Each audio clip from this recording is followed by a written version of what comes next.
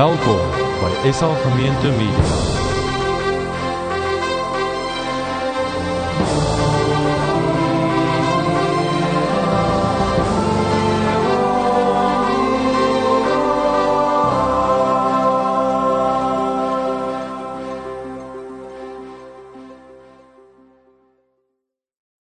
Van my kant af 'n baie hartlike welkom vanoggend. Die sonnaskoolkinders kan maar uitgaan julle klas hier agter toe.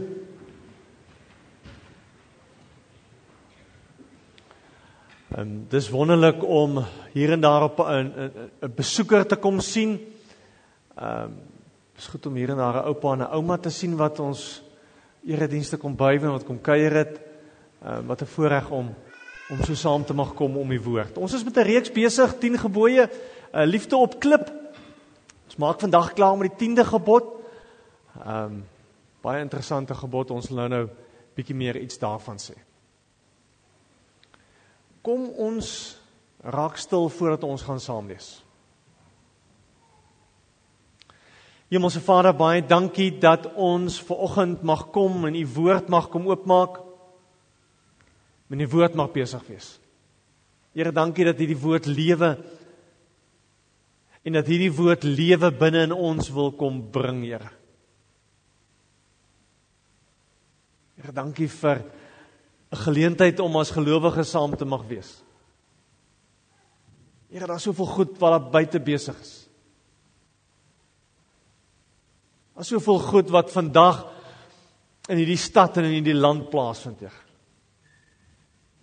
Daar is soveel goed wat in die wêreld daar buite plaasvind vandag, Here. Maar ons het behoefte om stil te raak voor U. Om net weer ons koers te kom instel, Here. Om net weer te kom ontdek en te raak sien wat regtig belangrik is.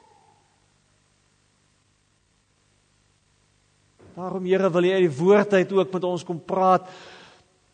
Wil U die eeue ou woord oopbreek en vir ons nuwe betekenis gee.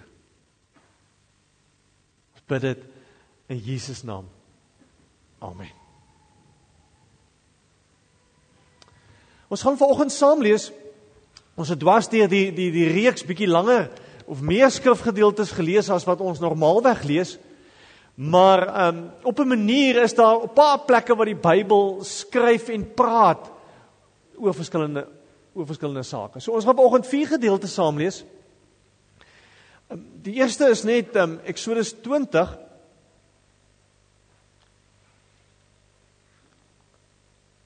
Exodus 20 vers 17. Die 10de gebod sê, jy mag nie iemand anders sy huis begeer nie. Jy mag nie sy vrou begeer nie. Ook nie 'n slaaf of slavin, 'n bees of 'n donkie of enigiets anders wat aan hom behoort nie. Nou blaas ons om na Genesis 3, ek wil amper sê waar die moeilikheid begin het. Genesis 3, ons gaan daar lees vanaf vers 1. Die slang was listiger as al die wilde diere wat deur die Here gemaak is, en het vir die vrou gevra, het God werklik gesê, jy mag van geen boom in die tuin eet nie? Die vrou het die slang geantwoord, ons mag eet van die vrugte van die bome in die tuin. God het net gesê, ons mag nie eet van die vrugte van die boom in die middel van die tuin nie, en ons mag dit nie aanraak nie, want dan sterf ons.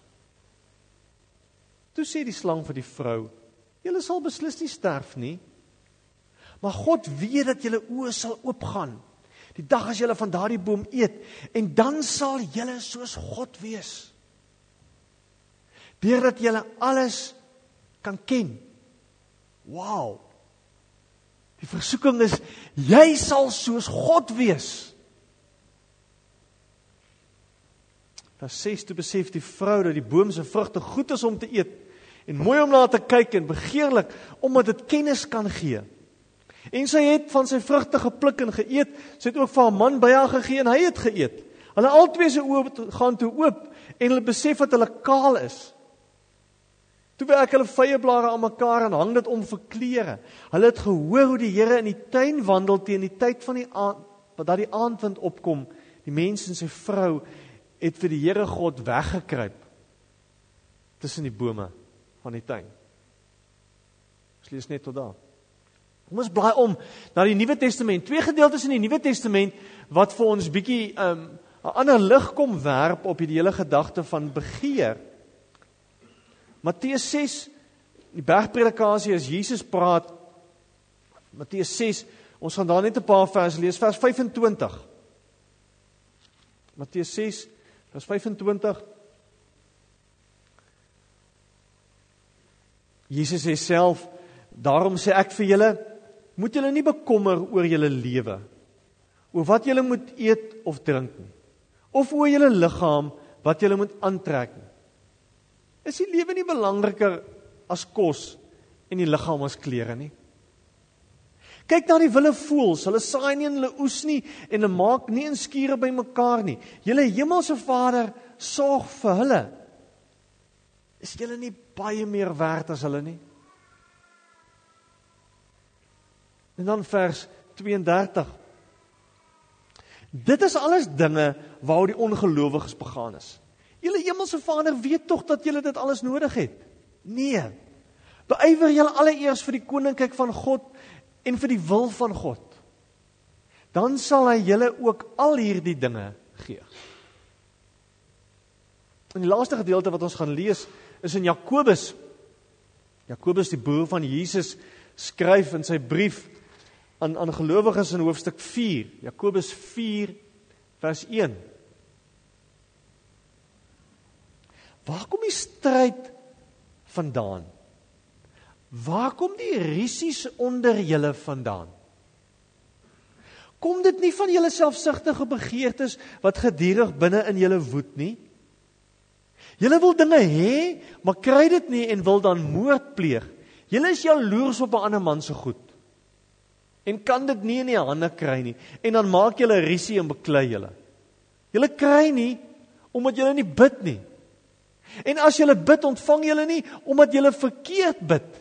Julle wil net julle selfsugtige begeertes bevredig. Ek lees net tot sover. Ek gaan so hier en daar terugverwys na die gedeeltes wat ons gelees het.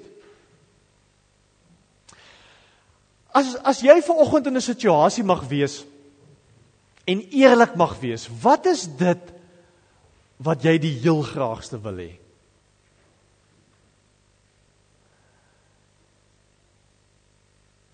Hoekom begeer mense? Hou daai vraag. Hou jou antwoord. Hoekom begeer mense? Hoekom wil mense ander mense se goed hê?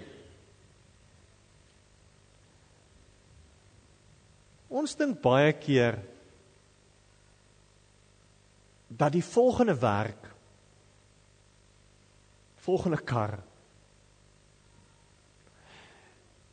die volgende klere, die volgende huis, die volgende vrou, die volgende donkie, my gelukkig gaan hou. Dit gaan nie. 'n moetswillige vraag. Wat sal jy doen as jy vandag die lotterie wen? Vandag, wat sal jy doen? Dis skokkend hierdie syfers. Hulle sê in Brittanje word 4.3 biljoen pond per jaar aan die lotterie spandeer. Hoe mooi? 4.3 biljoen. Alright? Die kans dat jy gaan wen is, let mooi, 1 uit 13.983.816. Dis die kans dat jy gaan wen. Om dit nog verder te vat is 99,9999% van mense wat die lotterie speel, verloor. En tog speel hulle dit. Hoekom? Hoekom speel mense dit? Eenvoudige antwoord. Hulle wil meer geld hê. Hulle wil meer hê. Hulle wil ryker wees. Hulle is oortuig daarvan dat nog geld en nog goed hulle gaan gelukkig maak. Daar is geen ander rede hoekom mense die lotterie speel nie. Speel nie die lotterie om geld vir liefdadigheid te gee nie. Omdat diep binne in mense is daar die begeerte na nog en meer.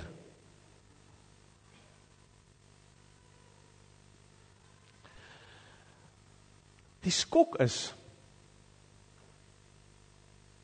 geen geld of goed gaan jou werklik gelukkig maak.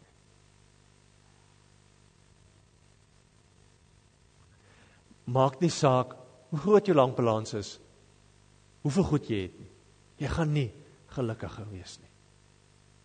Dit kan nie die gat toemaak wat in jou lewe is nie. Want op die einde van die dag is daar 'n diepere probleem. En dis 'n probleem wat binne in ons is. Ons wil gelukkig wees en ons soek die antwoord in goed buite ons. In geld en goed, maar ook in verhoudings, ook by ander mense. Ek neem my maat kwaad omdat ek nie gelukkig is nie. Geluk lê nie buite ons nie. Die 10de gebod daag ons uit om tevrede te wees met wat ons het. Ek dink dis die eerste moeilike uitdaging. Die gras is nie groener aan die ander kant nie. Verseker nie. Die tweede uitdaging van die 10 gebooie is dat ons moet dit wat ons het, ons vreugde daarin gaan vind. Ons moet tevrede raak met wat ons het.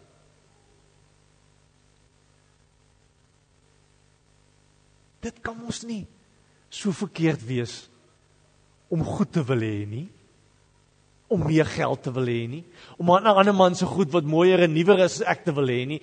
Kan ons nie so verkeerd wees? Of is dit so? Liewe gemeente,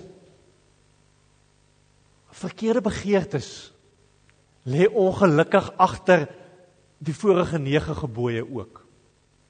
Dis hoekom hierdie 10de gebod so belangrik is. Verkeerde begeerte lê agter diefstal. Verkeerde begeerte lê agter moord. Verkeerde begeerte lê agter egbreek. Verkeerde begeerte lê agter leuns. Verkeerde begeerte lê agter verhoudings met my ouers wat maar min van oor is. Agter elkeen van daai goed wat die 10 gebooie aanspreek, kom lê 'n hart wat nie reg is nie. En dis hoekom die 10de gebod so verskriklik belangrik is. En die probleem begin in die paradys. In Genesis 3 waar ons gelees het, toe die slang by Eva kom en vir Eva sê, weet jy wat jy nou het, en waar jy nou is, paradys, daar's iets beter.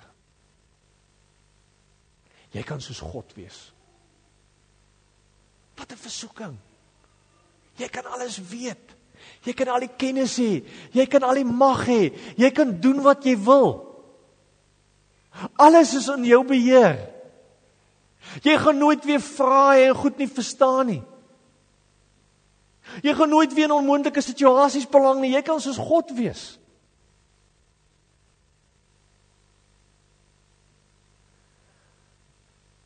Rockefeller, wat op sy dag die rykste man in die wêreld was, is een keer gevra, how much money does it take for a person to be really satisfied? Julle wat was sy antwoord? Just a little bit more. Net nog 'n bietjie. Julle sien, dis ons probleem. Ons dink, weet jy, as net hierdie dinge in my lewe uitgesorteer is, as ek net daai skuld afbetaal het, as ek net hierdie kar kon koop, dan gaan ek gelukkig wees. Jy gaan nie. Want die doelpale gaan die heeltyd bly skuif. Ons harte is gemaak om vir God lief te hê en vir ander mense lief te hê. Dis hoe God ons gemaak het. En nou probeer ons met ander goed die mense word wat God wil hê ons moet wees. En ons kan dit nooit word nie. Want verhoudings is baie belangriker as goed. Mense is belangriker as geld. Baie belangriker.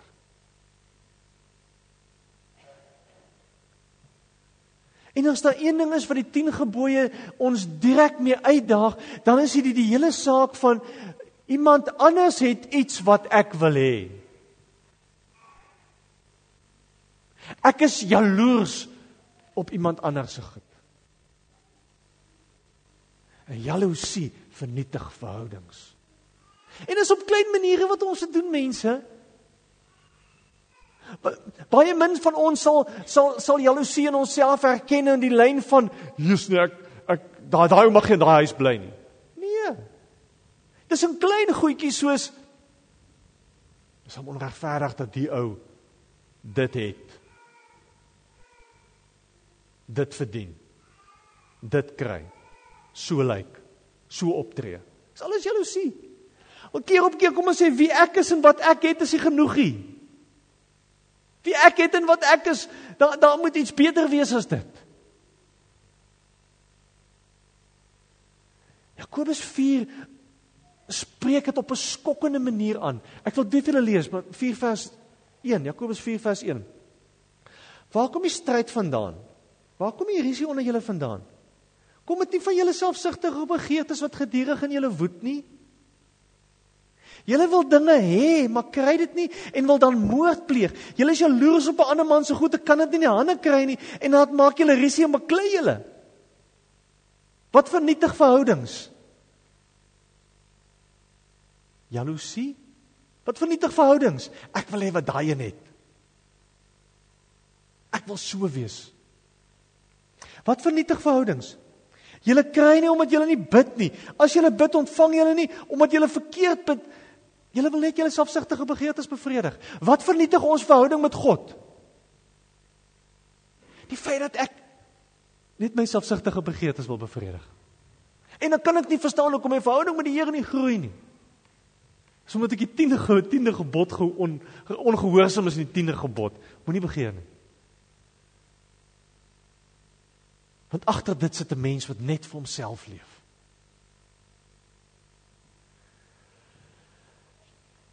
Ek dink ons moet vir mekaar vanoggend baie duidelik sê, ons mag nooit die mag van begeertes onderskat nie. Nooit.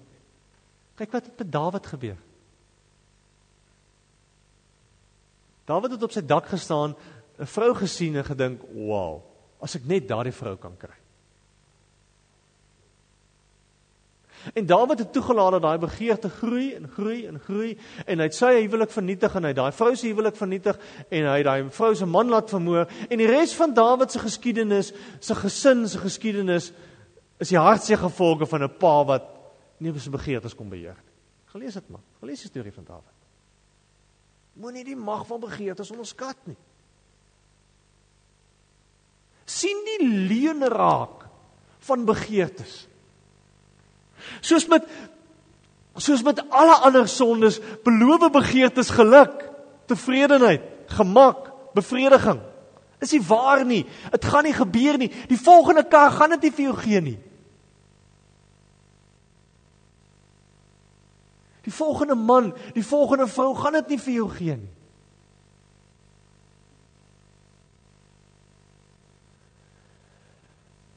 Dis die skokkende ontdekking wat Eva moes maak.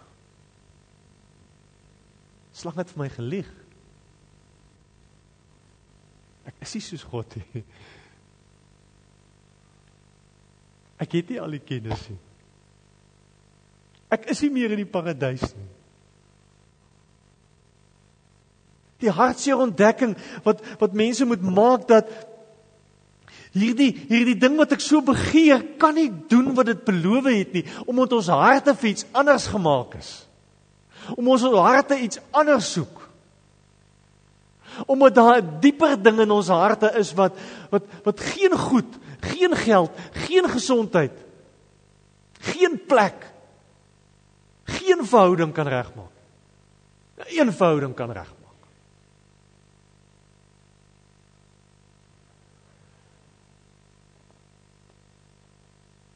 Ek dink ons moet vir mekaar baie duidelik sê, dat goed is net tydelik. Bring nie geluk nie. Maak nie saak hoe baie jy het nie, maak nie saak hoe min jy het nie. Bring nie geluk nie. Is net tydelik. Ons trap maklik in hierdie slagstrik, omdat ons sekuriteit op verkeerde plek neersit. Julle moet onthou, ons nou baie eerlik met mekaar kan wees. Ons almal kyk vorentoe. En ons is bekommerd oor môre. Ek ken baie min mense wat nie oor môre worry. En ek dink vir ons hier in die VK is dit tog meer, want ons môre lê, eers moet ek terug aan Suid-Afrika toe, moet ek Australië toe, moet ek hier bly, wat maak ek met my kinders, waar gaan ek hulle skool sit, moet ek die regte plek wees met my kind in die... Môre is op ons tafel. En ons kan sê wat ons wil, ons is almal bekommerd oor môre.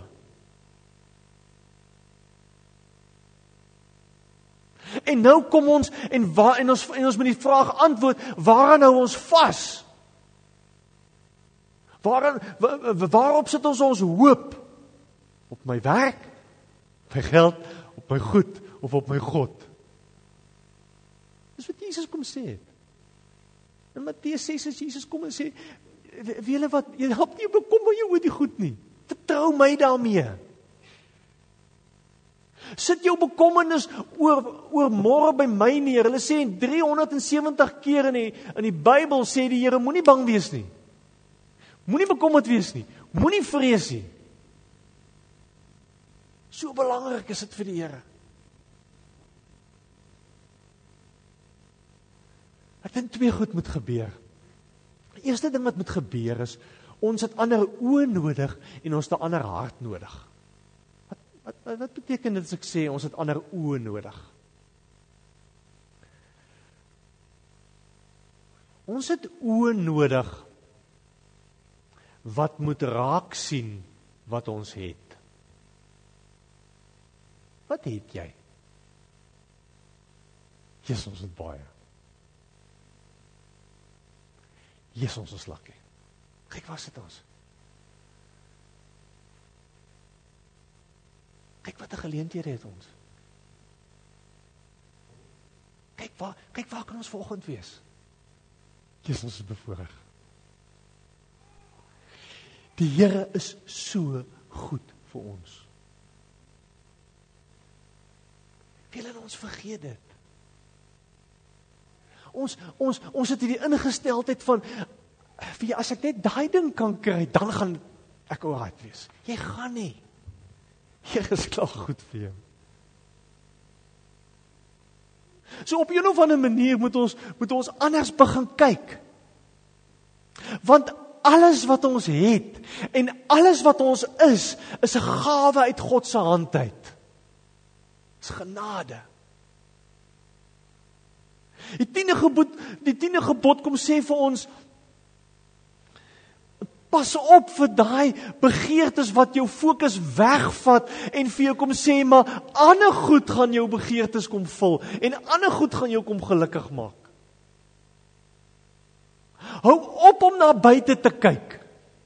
Ons het ander oë nodig. Hou op om na ander mense se goed te kyk en te sê, dis wat ek soek.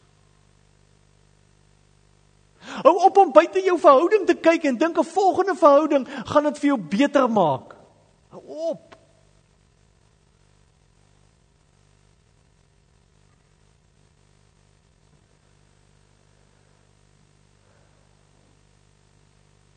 Pas jy goed wat jy het op. Geniet dit. Gebruik dit. Gee dit weg. Vier dit. Deel dit. Dit is nie so belangrik nie. In Handelinge 20 vers 35 staan daar, om te gee, maak 'n mens gelukkiger as om te kry. En weet julle hoe eenvoudig is dit? Julle almal weet dit. Julle almal weet, diep binne in jou is dit lekkerder om vir iemand anders goed te wees en iets te gee, en sommer net vir jouself weg te gee. Ons weet dit. Ons het ander oë nodig om te kyk na die goed wat ons het die goed wat ons nie meer wil hê nie, en kan weg. Ander oë nodig, om op 'n ander manier te kyk na die manier wat die Here ander mense rondom ons sien. Tweede ding wat ons nodig het, is ons alle harte nodig. Want weet julle, dis waar die eintlike probleem is, hier binne in ons. Jy moet onthou dat die 10 gebooie gaan eintlik maar oor wat onder die oppervlakte is binne in ons.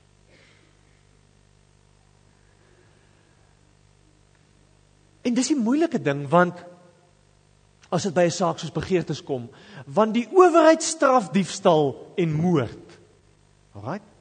Die kerk tree op teen mense wat egbreek pleeg. So seker goed kan jy sien en dit word gestraf. Ons kan byvoorbeeld sien in mense se optredes, hulle het respek vir hulle ouers, vir die owerheid of nie. So is maklik om dit te sien. Ons kan sien in die manier wat mense oor God praat, om te weet wat 'n rol speel God in mense se lewens. Dit is maklik om dit te sien. Maar die moeilike ding wat ons nie kan sien nie, is mense se harte. Ek weet nie wat gaan in jou hart aan nie. Jy weet nie wat gaan in my hart aan nie. Ek het eendag die storie gelees van 'n dominee wat sy preke begin het op Sondagoggend en sê, Here, as hierdie mense van my weet, wat U van my weet, sal hulle nie na 'n woord luister wat ek sê nie.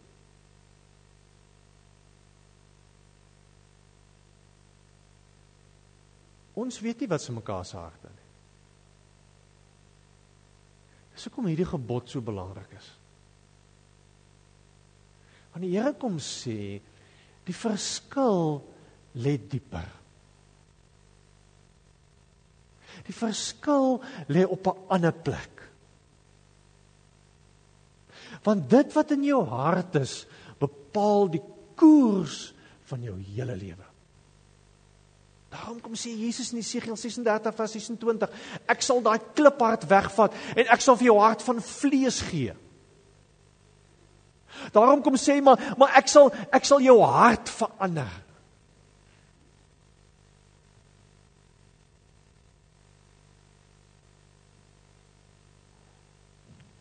Die Hebreëse woord wat hier gebruik word in Eksodus 20 vir begeertes, is 'n woord wat baie nou gekoppel is aan die hele gedagte van dit wat jy in jou hart toelaat, is dit wat bepaal hoe vry jy is.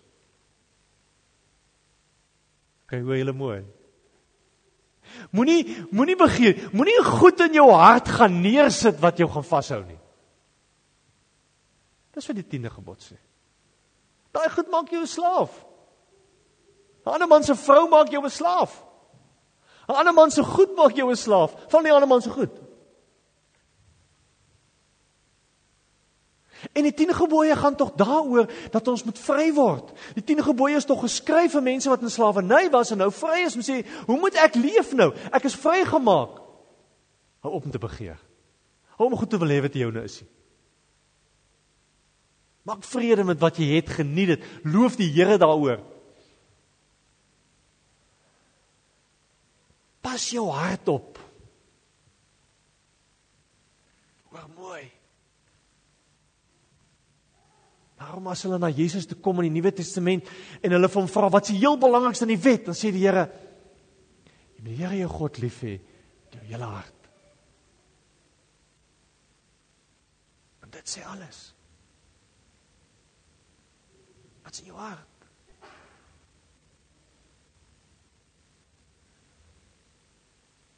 Julle, alle begeertes is nie verkeerd nie. Ons mag goeie goed begeer.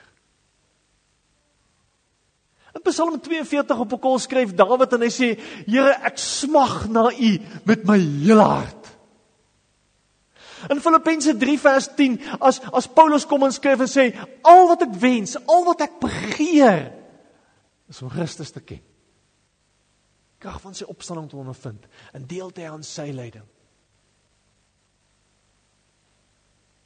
Met die verwagting en die hoop dat ek eendag deel gaan hê in die opstanding. Ons mag begeer. Ons mag goeie goed wil hê vir ons mense. So eintlik moet ons vir mekaar sê, ons moet anders begin begeer. Dis die punt. So eintlik, as ons die 10 gebooie op 'n ander manier moet leer, dan moet ons eintlik sê, ons moet begeer wat God begeer.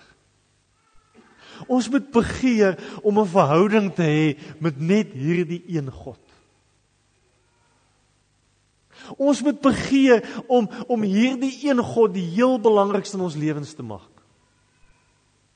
Ons moet begeer om 'n verhouding te hê wat ons soveel respek en agting vir hom het, dat die manier oor hoe ons met hom praat en wanneer ons met ons praat anders begin lyk.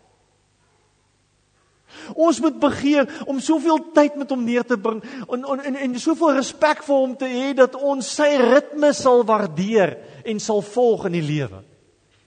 En al beteken dit eendag lyk anders, dan gaan ek dit doen, want ek begeer om soos die Here te wees.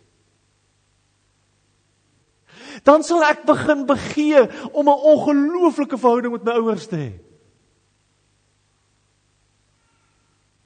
Dan sal ek begeer om mense rondom my lewend te maak en nie dood te maak. Dan sal ek begeer om die diep betekenisvolle verhouding met my lewensmaat te hê waarin sy en hy tot hulle reg kom. Dan sal ek begeer om liewerste goed weg te gee as goed te vat. Dan sal ek begeer om die waarheid te begin lewe, te begin dink, te begin praat, te begin doen. Dan sal ek wil begin begeer wat God begeer.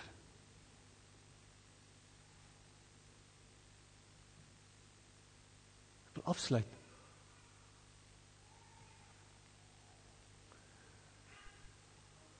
Toe ek begin dink het oor 'n reeks oor die 10 gebooie,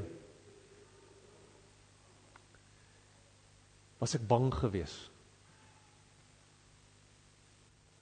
Omdat ons geweldige voorop ingestelde idees het oor die 10 gebooie.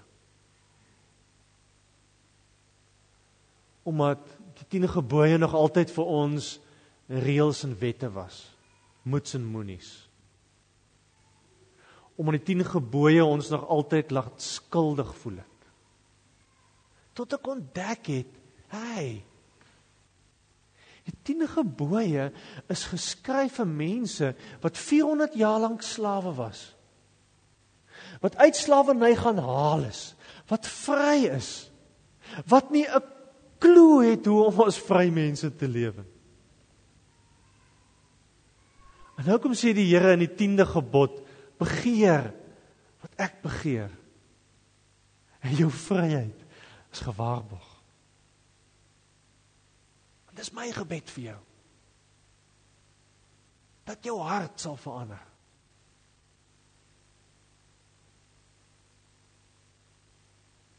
Dat jou begeertes in lyn sal begin kom met God se begeertes vir jou lewe.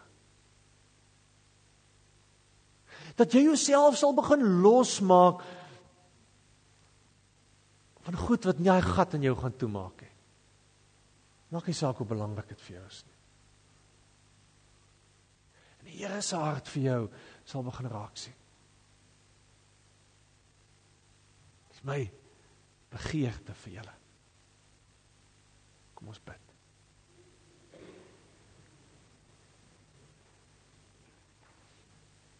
Here Jesus, ons staan kaal voor U. As niks van ons wat U nie weet nie. Is geen gedagte, geen begeerte, geen motief wat vir U weggesteek is, Here. Ons staan kaal ontbloot voor U. En ja, Here, ons eerste reaksie is om te wil wegkruip. Maar ons kan nie. Want waarheen sou ons gaan om van U te ontkom, Here.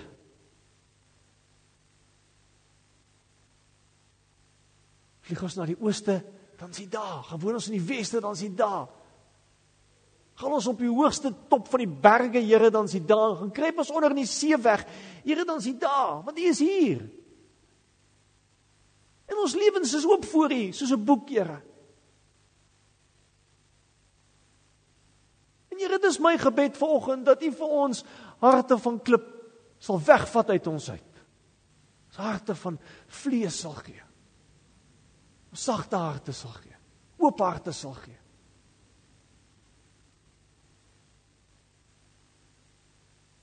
Here, dankie vir soveel wat ons by U kry.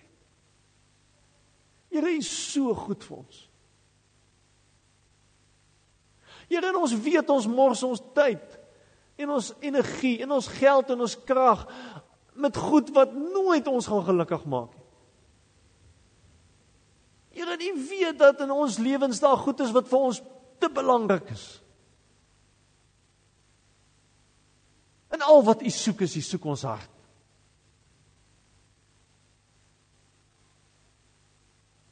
Here, ons wil ons lewe op U bou. Ons wil ons hoop op U kom neersit. Want U beloof vir ons dat U vir ons sal sorg. Dis nie bang hoef te wees nie.